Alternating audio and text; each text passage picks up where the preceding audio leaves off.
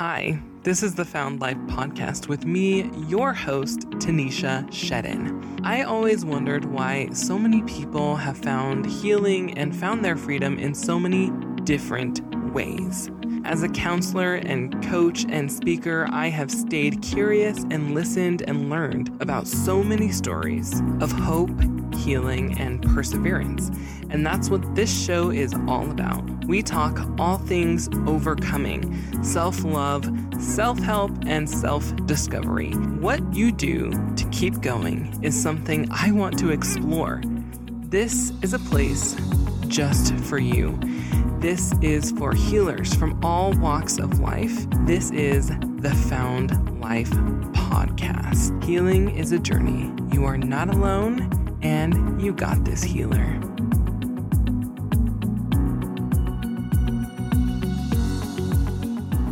Today, I'm going to talk to you about a book I read called I'm Glad My Mom Died. Oh my goodness. People are so triggered by that title for many reasons, and I totally understand. This book was written by Jeanette McCurdy, who was the co-star on iCarly. She played a character named Sam. So if you're a millennial or a zillennial, maybe a Z, you might have seen this show.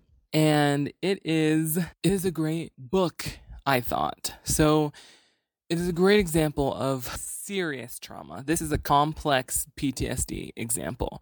Complex trauma, layered years of things. So what I will say about this book is it can have some content that will cause, a trauma survivor potentially to have a reaction. So just be aware of that. If you read this book and you've got some trauma, there is some sexual content, there is some eating disorder content, and there is, I'm trying to think what else, verbal abuse content. So just be wary if you are triggered by any of those things. Maybe skip. So let's dive in. Jeanette McCurdy went through a lot in her life. She was a child star in Hollywood, and she was responsible for, helping the family carry through. She was paying the bills with her acting, and also her mom put her under a lot of pressure. So throughout this book, you see a narcissistic mom. I won't give that diagnosis. That word is thrown around a lot, but I would think that fits the bill for this one. Either that or just an undiagnosed mental illness that kind of gotten out of control. So in the book, Jeanette describes her experience growing up as a child. Her mom would take her to auditions, and it was just a lot of pressure. If she did well, her mom was happy. If she didn't do well, her mom was like having a meltdown, actually, or yelling or screaming. And there was situations in the household where her mom would chase her dad with a knife, and just crazy things were happening. And one of the things that is probably the biggest trauma, Jeanette's mother put her on a very restrictive diet, taught her about calorie restriction. And when she was about 11 or 12, and she was eating like nothing, like salad, almonds, but it was probably like a 500 calorie diet from what is described. They go to the pediatrician, and the pediatrician says, "Hey, I think your daughter's anorexic. You should pay attention to this." And Jeanette was confused by that. She was like, I'm anorexic. What's that? What's anorexia? And people kept saying it to her mom, like, your daughter looks really skinny. She doesn't look well. You need to make sure she's eating. And her mom would say, yeah, I'll make sure she's eating. And Jeanette was like, but my mom was the one that taught me how to do this to my body. And it spiraled into an eating disorder. And this is something that it broke my heart as I was reading this. It really hurt my heart. Her mom was putting her on this diet, and she was anorexic, clearly. She was not feeling well. And Jeanette's internalized narrative that she describes in the book was that if she could be as skinny as possible, then she wouldn't have to turn into a woman. And if she turned into a woman, that would be gross. And she felt like, there was a lot of shaming about developing and becoming a sexual being, and she just did not feel comfortable with that at all. The family was super religious, claimed to be super religious, but, was on and off. But the orthodox ideas were still being spouted and taught. And so, we see that in a lot of religions, is that there's a lot of force, like parents try to force religion on their children. Luckily, in my experience, my faith wasn't forced by my mother, but it was by my father. So I had a complicated relationship with that as well. But now I feel okay. And I think, it just makes me sad that, people use spirituality and religion as a control factor. And I think this is exactly what we see in the book, and it is horrifying. So, she is thinking that, like, she has all these bad narratives about sex and about her body and about who she's supposed to be, and is terrified, and she has some OCD thoughts about the Holy Spirit, and thinking that the Holy Spirit wants her to turn around 3 times, every time she goes to the bathroom, and she realizes it's OCD, and there's just a lot of complications that happen. And then when she does have, her first sexual experience, it seems like there's a lot of shame associated with it. And then she, her mom finds out and calls her nasty and whore and all of these disgusting things. It is actually disgusting that a mother would say this to a child. She tells the story about how she just unravels, and it takes the form of just her eating disorder is like the control mechanism that she has, and it's almost something that she relied on to get through. And that's something that people don't understand about eating disorders, is that they are something that people rely on when things are hard, and it gives them a feeling of control. And even though that you're sick, that you're not doing well, you just can't help it. It actually sometimes makes people feel comfort. In this situation, she comes to understand that she has this eating disorder. It's interesting. She goes to therapy, and the therapist is kind of guiding her in the direction of, like, dude, your mom's the problem. And she's like, no, my mother loves me. Like, she's like, no, like, she's doing these horrible things to me because she loves me. And I think so many of us can relate to this. For me, I definitely can. Like, I thought that some of the things that have been said to me by my parents, or, the anger that they had, it's all because they love you, right? Because they tell you that. They say, I wouldn't get so angry if I didn't love you, or things like that. And you see this play out in Jeanette's story. Like, they're saying, well, I would not do this if I didn't love you. This is because I love you. And so she is internalizing the narrative that her mother did this because she loved her, and, like, she shouldn't be upset about it because her mom loves her. But the thing is, she starts to realize over time that, it could be true that mom does in fact love her, and it probably is true. Honestly, her mom probably did love her, but at the same time, her mom's unhealthy way of managing emotions, of living her life, was purposefully passed down, right? She just put it all on Jeanette. So it caused a lot of complication and emotional turmoil for her. And coming out of the turmoil, she worked with an eating disorder coach. She went to therapy, and, eventually she was getting so much better. She's able to find a relationship that she felt was beneficial and kind of grow into herself a lot more. It seemed that by the end of the book, she was still on a healing journey.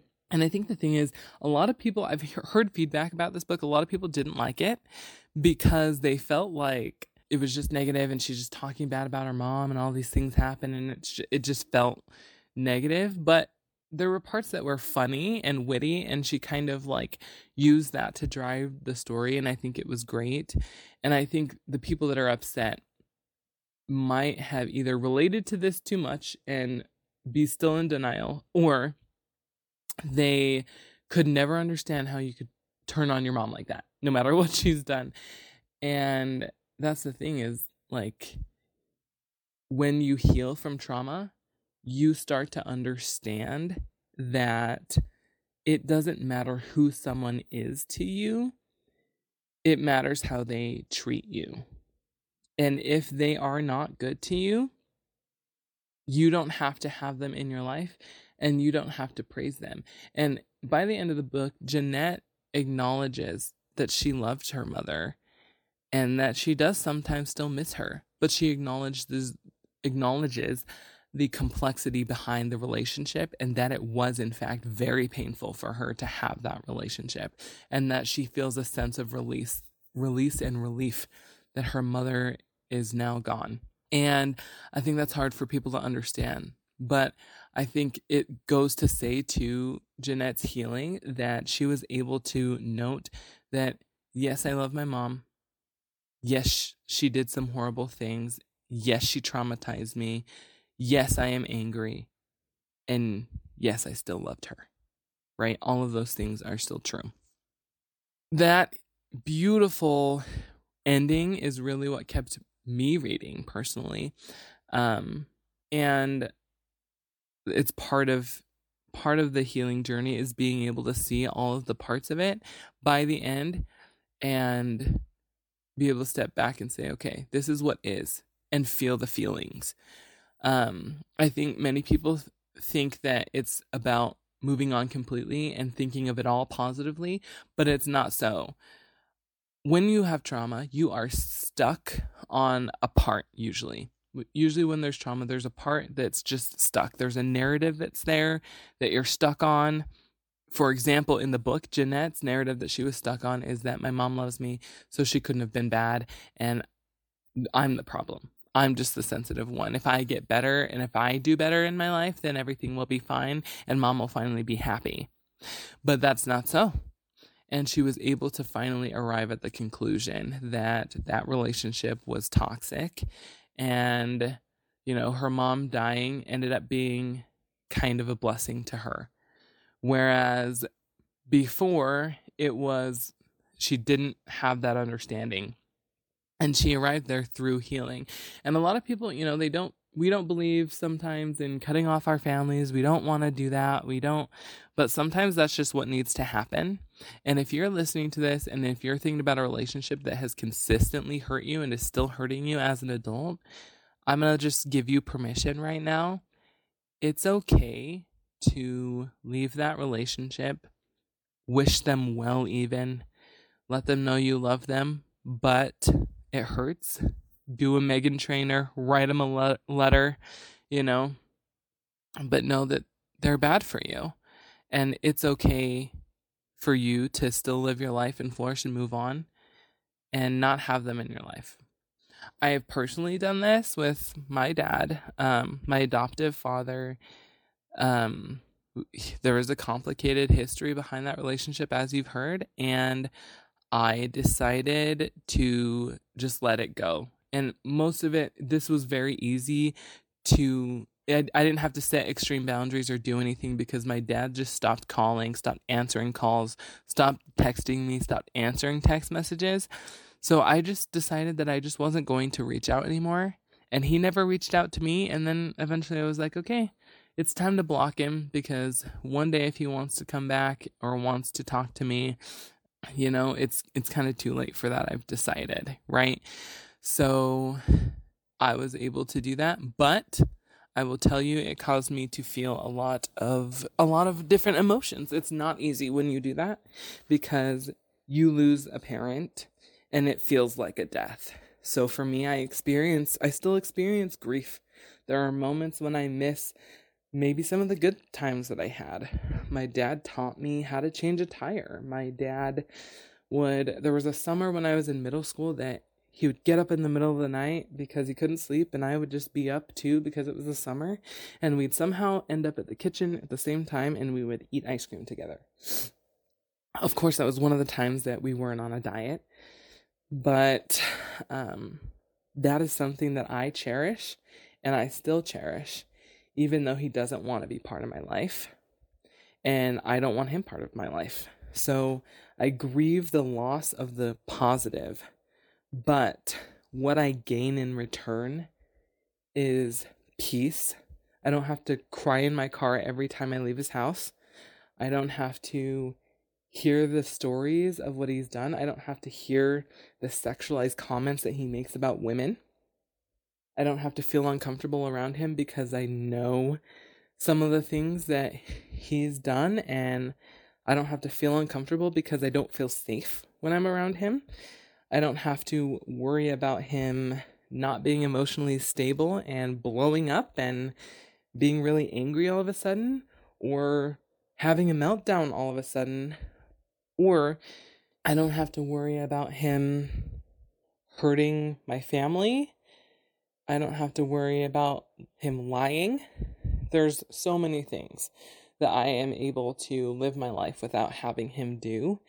And this is a blessing, and the trade-off is worth it. So what I want you to do is decide, is the trade-off worth it to you? You know, is it worth it? Play it out. Maybe you try a break and see how you feel. For me, I felt a lot of relief, and it worked out. It worked out great. You know, sometimes in the beginning it doesn't feel great. I remember feeling a sense of abandonment. It didn't feel great, but I knew based off of past interactions that if I reached out, I would be told, I'm too busy, I can't see you. I got meetings, I only have an hour, things like that.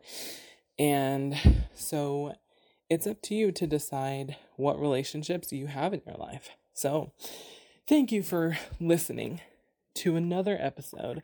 I hope you know that you are amazing and you can overcome any trauma that's in your life. You got this, healer. If you want to find me, remember you can find me at Found by Tanisha on Instagram and TikTok. Better on Instagram. You can also check out my online resources at foundproject.org. You can download any of my free guides about starting a trauma healing journey, setting boundaries, or learning how to organize your life. I have all the free resources up there. And then if you feel so inclined, please check out my online course. It's an affordable way to access therapy and therapy information. I am a licensed therapist, and I provide online information for you. So go check it out. The links are in my Instagram bio. So I hope you have an amazing day. And remember, you got this, healer.